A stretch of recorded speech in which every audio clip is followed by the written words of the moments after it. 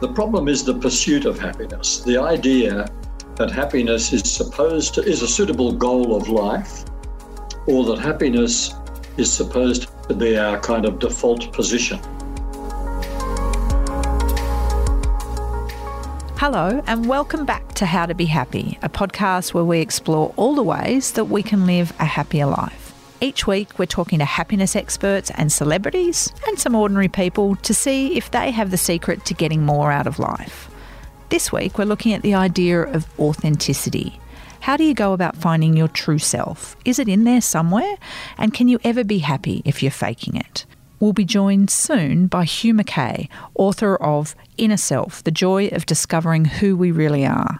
But first, producer Nina Young and I are going to talk about authenticity.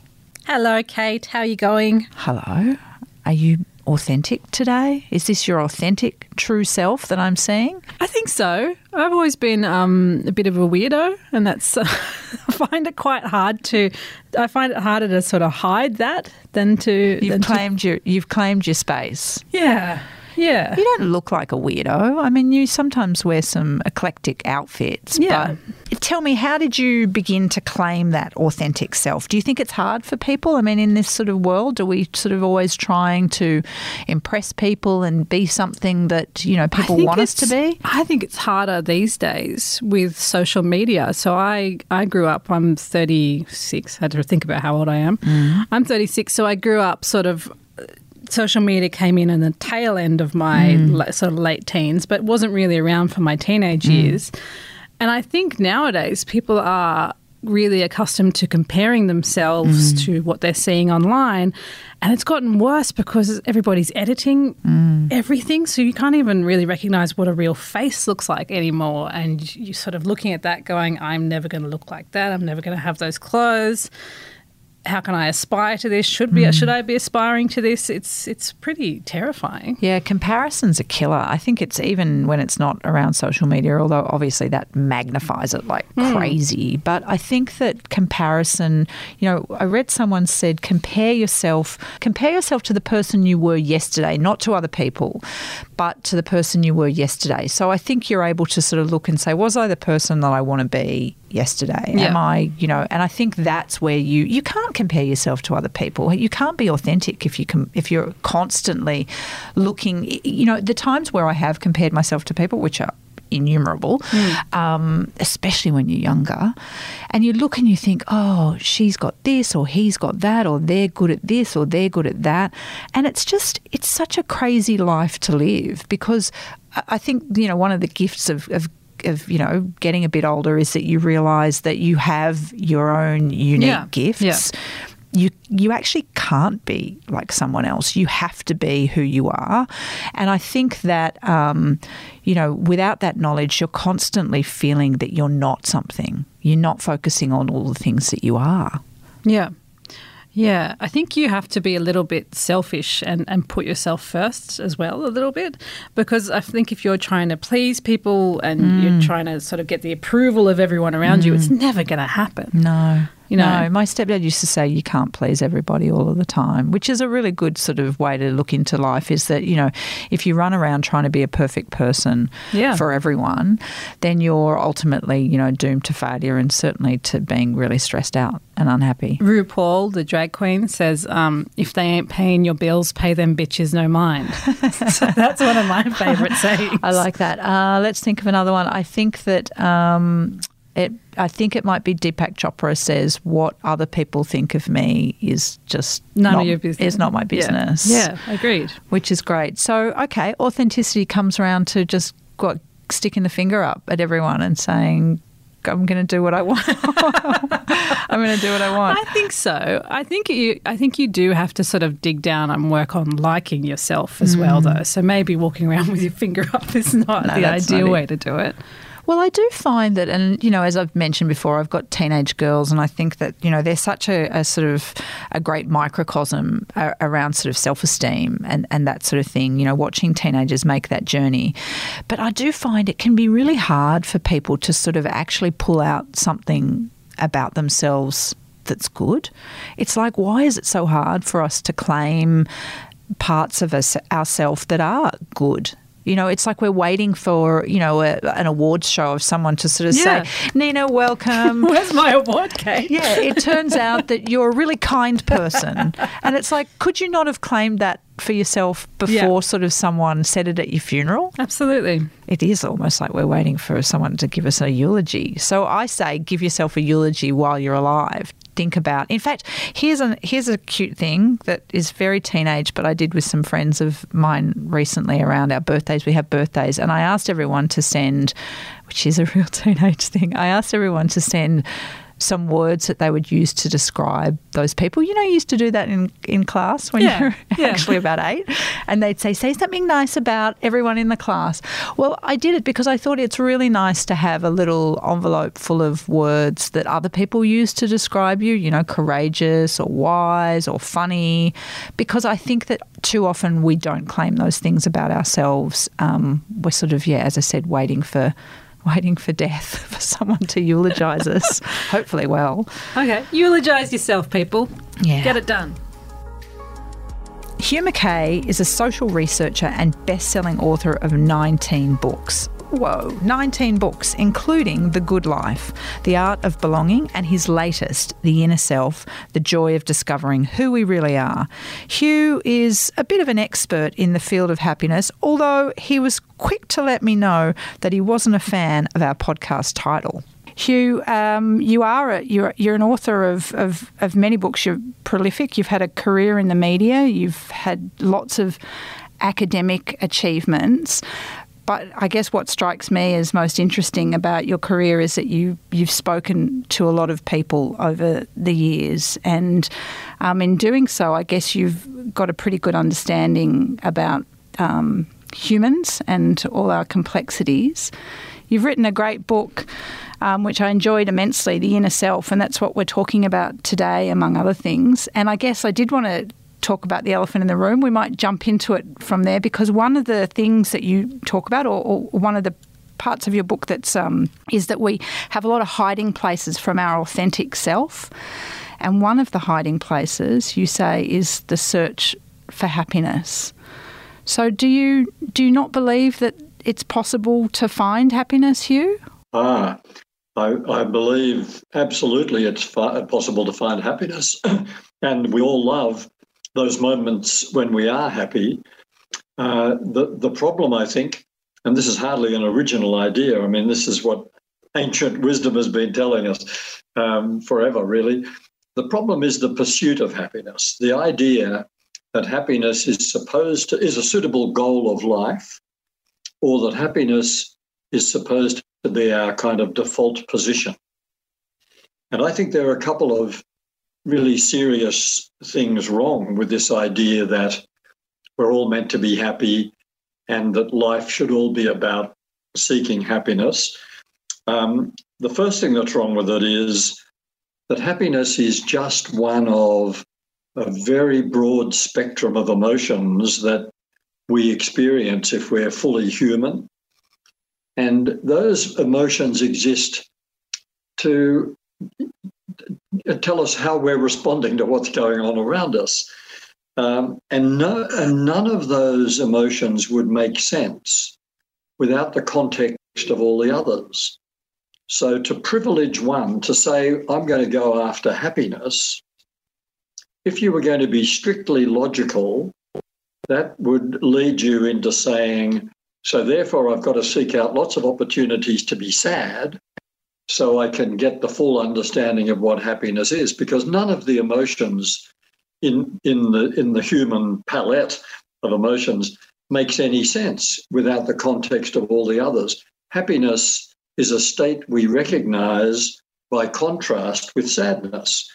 We recognize success by contrast with failure. So that's my first problem with it, that it's there, recognizable and lovely, enjoyable, only because we've got this very broad contrast. The second problem, Kate, for me, is that as our folklore tells us, we grow through pain. And what that's a reminder is that we have much more to learn about ourselves and about what it means to be human from the so-called dark experiences. I mean, we learn more from failure than from success. We learn more from episodes of sadness or loss or disappointment or frustration than we do from bright, shiny episodes of pleasure and happiness. I mean, you don't learn much about who you are or about the human condition or about the needs of other people who need you to be engaging with them. You don't learn much about any of that from feeling happy, but you learn a lot about that sort of stuff from these moments of, we say darker, darker reflection or period. For example, as a society, we are going to be learning a great deal more from the experience of living through the COVID-19 pandemic than we are from just having a normal year with terrific economic growth and full employment and everyone's chirpy and we can all indulge ourselves and say, isn't this wonderful? We're the happiest country on earth. I think people look back on things like a relationship breakdown or a serious illness or a retrenchment or some other period in their lives that was absolutely no fun when they were going through it. And they typically look back on it and say, I wouldn't wish that on my worst enemy, but it was the making of me because I got my values straight. I decided what really matters to me. I got my priorities in the right order. In my research career, I spent a lot of time with older people. I've spent time with people across the whole spectrum, but certainly with older people, representative of that generation who lived through the Great Depression. Now, most of them are dead now, but people who lived through the Great Depression, and it was a dreadful time. I mean, unemployment much worse than it is now. A lot of people doing it really tough, a lot of neighbourhoods having to band together to look after people who couldn't put food on their table, all that sort of stuff. The social security net, nothing like as generous as it is now. The thing that I heard repeatedly from that generation was, weren't we lucky to have such tough formative years? Because that really taught us what matters, really taught us the value of neighbours, the importance of engaging with the neighbourhood, looking out for each other. We got our priorities straight and we never forgot those lessons. And they often referred to themselves as the lucky generation because they'd had, some of them, of course, had 2 world wars, the Spanish flu, all in a lifetime. And they said, and yet they said lucky. Does it worry you about future generations? I mean, you refer to that in the book, the fact that, everyone gets a prize and the sort of the idea of self-esteem being so important to us. And I think when you talk about self-esteem, what do you say? That it's self-control, not self-esteem, is probably more important. Yes, I mean, I think we've been doing a huge disservice to the rising generation of young Australians by trying to make the path so smooth for them. I should say prizes for everyone, gold stars for breathing, a prize for turning up, always be praised, never be criticised, can't fail an exam. This is to say we are removing, or we're at risk of removing, all the things that are so crucial to a person's learning and development. I think I said somewhere in the book, winners might be grinners, but losers are learners, and we all have to experience loss. I mean, I don't want this to sound as though I'm some sort of killjoy, but I do think that... You do make it sound like the easy road is not the best road.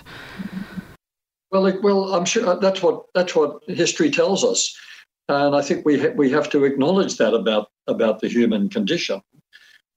That doesn't mean we can't have a lot of fun. That doesn't mean we don't enjoy the bluebird of happiness landing on our shoulder, and it's great fun while it lasts. But if you think about life satisfaction, if you think about a meaningful life, a life that gives you a rich sense of meaning and purpose, it actually hasn't got anything to do with whether you're feeling happy moment to moment. It has to do with whether you're deriving satisfaction from what you're doing. How do you feel about your life personally? You've had a very full life from looking in from the outside. You've had a very full life. You've had a very productive life. Has it been a life with purpose? Because you talk about that in the book, the importance of having some purpose in your life.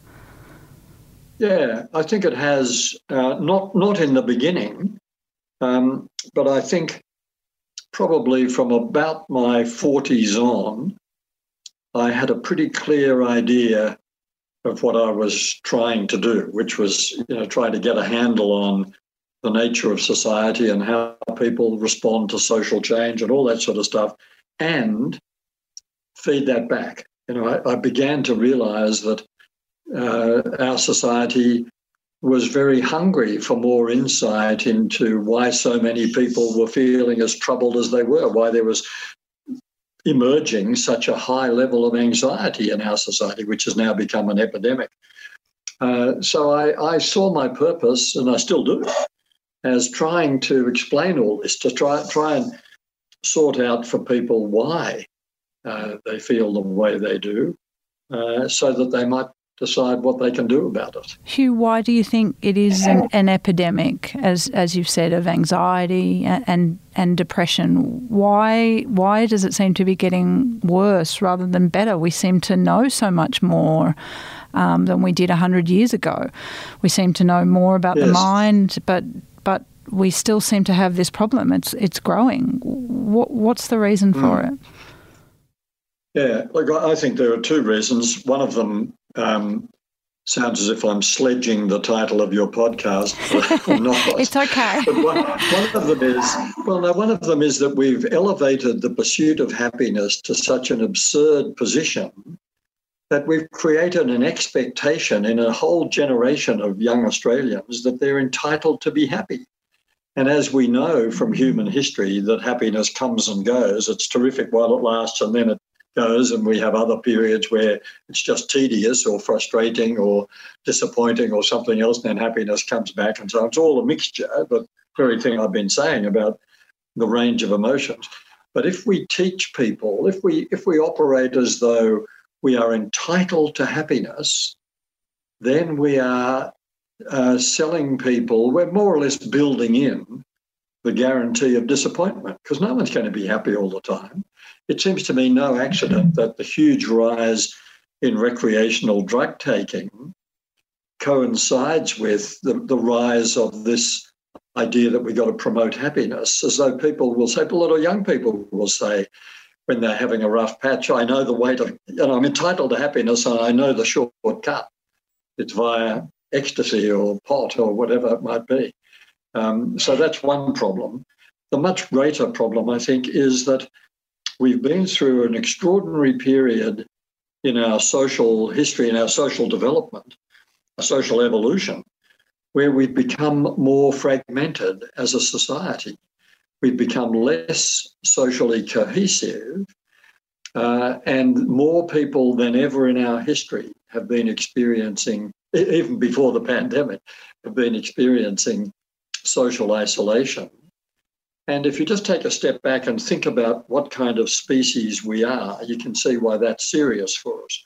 Like many other species on this planet where we exist, we are social creatures. We're herd animals, like lots of other species. We're hopeless in isolation. We need each other. We need social connections. We need families, neighbourhoods, friendship circles, groups, work colleagues, communities of all kinds to nurture us and sustain us, to give us a sense of emotional security. That's what herd animals need, to feel as if they're part of the herd, and that all-important sense of belonging, of being accepted, of being taken seriously. Now, in a period in our history where there's more social fragmentation, more people feeling cut off from the herd as a result of things like our shrinking households. Every fourth household in Australia now contains just one person. And that's heading towards a situation in the next 10 or 12 years, if these trends continue, it'll be every third household contains just one person. Now, I'm not saying all those people are lonely or socially isolated, but the risk of feeling socially isolated and lonely when you live alone is obviously greater. Our huge rate of relationship breakdown, between 35 and 40% of contemporary marriages ending in divorce, and the rate of breakdown is higher among non-married couples than among married couples. Our huge mobility, we're moving house once every 6 years on average, just like the Americans. That has a socially dislocating impact. Great busyness, we're all rushing around, assuming that we have to be running hard or we're dead. It's even changed the way we greet each other. We say, "How are you going? Busy?" So the switch is either on or off. Well, busyness is a great barrier to social cohesion. We're too busy to go and have a drink with the neighbours, too busy to stop and have a chat to the old guy on the corner who's feeling a bit lonely, and to give anything for someone to just hang on for 10 minutes while he gives them some war stories or whatever it might be. And, of course, there's also our increasing reliance on information technology and social media in particular that's created this phenomenon that we're now documenting among younger people, especially among heavy users of social media, connected but lonely. In other words, a torrent of data exchange and yet a lack of person-to-person connection, which creates feelings of loneliness. Now, that was a long list, but and there are other things we could add to the list, but put all that together, and what you're talking about is a society in which more people than ever before in our history are at risk of feeling socially isolated, and then that can morph into loneliness. The Australian Psychological Society published a study just 2 years ago, co-authored with Swinburne University. Michelle Lim was the brains behind this, which showed that 25%, this is an astonishing figure, Kate, 25% of Australians say they feel lonely for more than half of every week. And the rate of pretty frightening. Feeling lonely, it is frightening, and that's even higher among young people. Now, it seems to me that we don't have to say in response to this, "Come on, get happy." It seems to me what we have to say in response to this is we have a major social challenge in Australia and around Western societies, not just Australia. This is common to Western countries. And the major challenge is to restore a sense of social cohesion and to promote the idea that we have a responsibility to our neighbours to rediscover the neighbourhood, and to do everything we can to promote social harmony. Now, that will produce, come back to the podcast title, that will produce happiness for a lot of people some of the time. It'll certainly reduce a lot of anxiety. Hugh, the thing I notice is we're talking about, these sort of social systems, or this creation of some of the problems you just spoke about that have happened over the last, 10, 15, 20, 30 years, however long. But the things that you talk about as an antidote to that are ancient wisdoms. They're not new in a way, are they? People have been writing about these for centuries. They're part of a lot of religions. They're certainly quite spiritual. It's almost like we're knocking our heads against the wall, ignoring the really obvious ways, and let's forget about happiness perhaps, but how to live a good life. These things have been clear and people have talked about for generations. I agree absolutely, Kate. I think that's a completely accurate summary of the situation. The thing that we've overlooked or I don't know if we've overlooked it, but it's been crowded out by the rise of a culture of individualism. The thing we overlook is that because we belong to a social species, cooperation is what we're built to do. And the one quality we need to be a fully cooperative species, which is the best way of describing us, that's what's most natural for us. The one quality we need is compassion.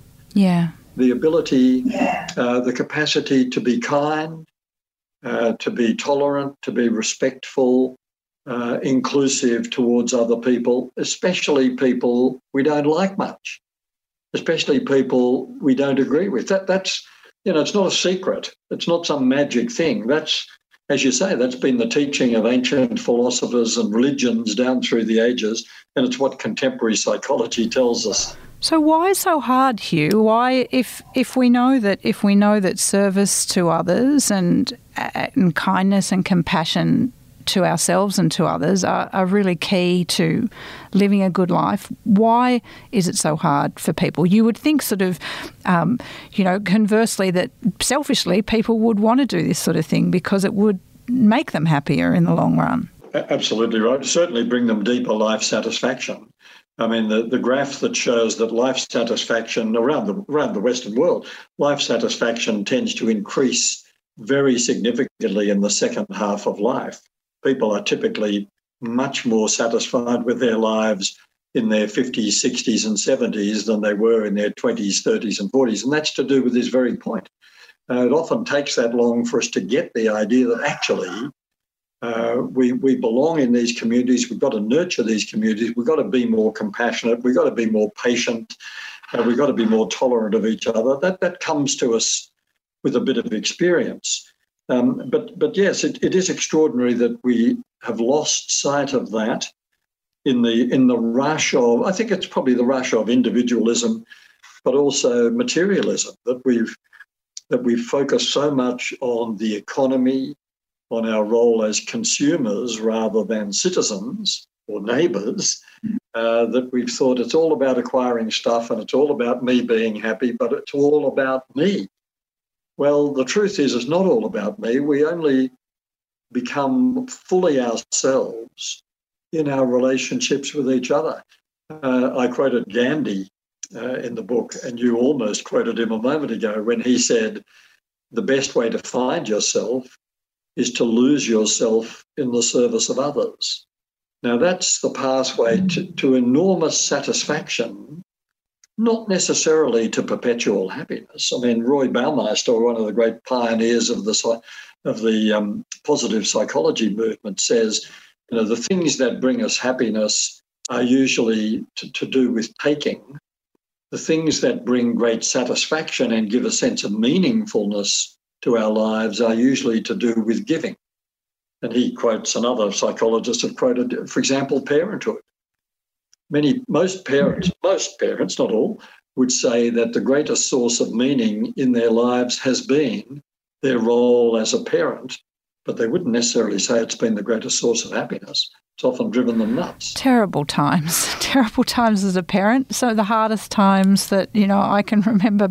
I think when I became a parent, I just thought no one ever told me how awful and hard this could be. But amazingly also this incredibly joyful and, illuminating experience where you learn so much about yourself. You learn to put yourself second, standing in the rain, trying to fit a car seat in the car and you're thinking, why would I ever have stood in the rain for someone else ever before while you're trying to fit a child into a car seat?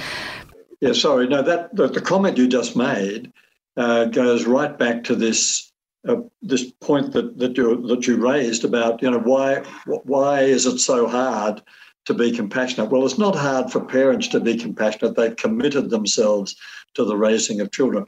Once we understand, for example, that we're neighbours, that the health of the neighbourhood is vital to the health of everyone who lives in the neighbourhood, then we become more compassionate towards our neighbours. But it isn't easy. I mean, many people wiser than I am have said love's work is the hardest work of all. You know, in a marriage doesn't just drift along and it's all terrific. You do have to work at any intimate relationship or a working relationship or the business of being a parent. The rewards are enormous. But this is one reason why in all this talk of being members of communities and being compassionate and so on, we also have to remember that we all need time alone. We all need downtime when otherwise we'll suffer from compassion fatigue. We need times for us, you know, whether it's yoga or meditation or reading a book or going for a walk or something. Every day we need a bit of time to replenish our resources because it isn't easy to be a loving person, a compassionate person. It is demanding. Hugh, what the central premise of your book is about people not living their authentic lives, not being their authentic self, and how important that is. And as we've spoken about a couple of the sort of things, you talk about the hiding places, be it addiction or ambition or the search for happiness, victimhood, many of those. But can you talk a little bit about why you decided to write about that authentic self and why it's so important to, I guess, again, if we don't say happiness, to living a good life? Why do people need to find that authentic self? Yeah. As a social researcher all my life, I've been studying and writing about society, relationships, and the kind of question of identity. Now, identity is important, and of course, we're living through a period in our history where identity is. Everyone's on about their identity, either as individuals or as groups, or identity politics, etc., etc. And it occurred to me late in my career that by focusing on all of that external social interaction stuff, I've only been telling half the story. That identity is very important. I can say, you want to know who I am? I'm a man, I'm an Australian, I'm a writer, I'm a psychologist, I'm a father, I'm a husband, I'm a chorister, I'm a neighbour. You can go, I've got this sense of humour and I dress like this and I talk like this. And that's my identity. That's the unique me. That's how I'm different from everyone else. But of course, within us, there is a deeper sense of self that has really nothing to do with that exterior shell. And when we go deep inside ourselves, what we discover is not our uniqueness. This is a bit of a paradox. The deeper we look into who we really are, the more we discover that it's not so much about Kate, the woman, or the journalist, or the broadcaster, or the mother, or the neighbour, or whatever it might be. It's about Kate, the human. It's about Hugh, the human. In other words, we go deeply inside and discover not how we're different from each other, how we're independent, but we discover our common humanity, how we're absolutely interdependent, how we're interconnected. Hugh, you almost seem apologetic in the book when you're talking about things like the soul. It's almost like you don't want. Are you embarrassed by the idea of that being a spiritual kind of idea? It's almost like you want to sort of say, look, there's a science around this, but people talk about the difference between ego and consciousness. If you want to put it their way, you're talking about identity, and you say in a pragmatic way the soul. But does it embarrass you, that idea that there is a spirituality in this concept? No, it doesn't embarrass me at all, but I also didn't want the book to be... I mean, the book is challenging enough by talking about all the ways we hide from the self, but I certainly didn't want the book not to have resonance for people who aren't tuned into the idea of a spiritual dimension to their lives or a spiritual interpretation of the word soul. So I use the word soul as though it's almost interchangeable with the word self in this sense of the inner self. But no, I'm not embarrassed about it at all, Kate. I suppose it's my training as a researcher. I tread very carefully to try and avoid presenting ideas in such a way that it's only going to make sense to people with a particular perspective. I'd hope that this is something that anyone could read and get without approaching it from a spiritual point of view. It can be one of those things, can't it, that if you sort of talk too much about spirituality, that people can be dismissive because they don't necessarily believe in that. But, you talk about the fact that science has certainly not got all the explanations, and I think you refer to that really late in the book when you talk about the biological explanation for depression, for example, having been essentially a complete failure. Great marketing success, but in terms of research and the veracity of that research, not proven in any way at all. Yeah, I thought that was really interesting. The fact that when you were talking about the soul and you were talking about the authentic self, again, it felt like you were talking about the wisdom of the ages. Is this something you've known for a long time, or is it something that's come to you as well later in life? Yeah, it definitely come to me later in life. I don't think that I really got the idea of interconnectedness, this idea, the sort of metaphor that I used in the book of us all being part of a vibrating web of interconnectedness, I don't think I really got what that meant. Certainly until the last 20 or so years. I mean, I've recently turned 80, so I've been around for a long time, but it's a later in life experience for me to have fully understood what it means to say we're interconnected. I think I've, for too long, maybe it's the training, maybe it's the work, but I think I hung on for too long to the idea of the self as purely the external identity. I've written in the past that if you want to know yourself, don't look in the mirror, don't go navel gazing, look into the faces of the people who love you. That's where you find out who you are. Well, that is where you find out who you are in an important way, but I'd meant it, I think, in a more superficial way than I mean it when I say it today. Today I'm saying when you've gone deeply inside yourself, you realise that you can only make sense of yourself as a social being. Therefore, the people around you, not just the people that you love, but the people you live amongst, the people you work with who you might not like particularly, they are part of who you are. And it doesn't sound very hard when you say it, but I wasn't capable of saying that when I was 40 or 50. Hugh, your book is like, as you said, it's hard work in a sense, because as you run through the 20 hiding places, I think, oh, this is exhausting. So many hiding places that I hide in myself, and how do I get out of them? It's a big question, and just to finish us off, what is the easiest way? You talk about all the places that people can hide, all of these spaces that we inhabit, but what's the easiest way for people to move away from their hiding places? What are the best methods of self-reflection? The first thing is to acknowledge that we have been hiding.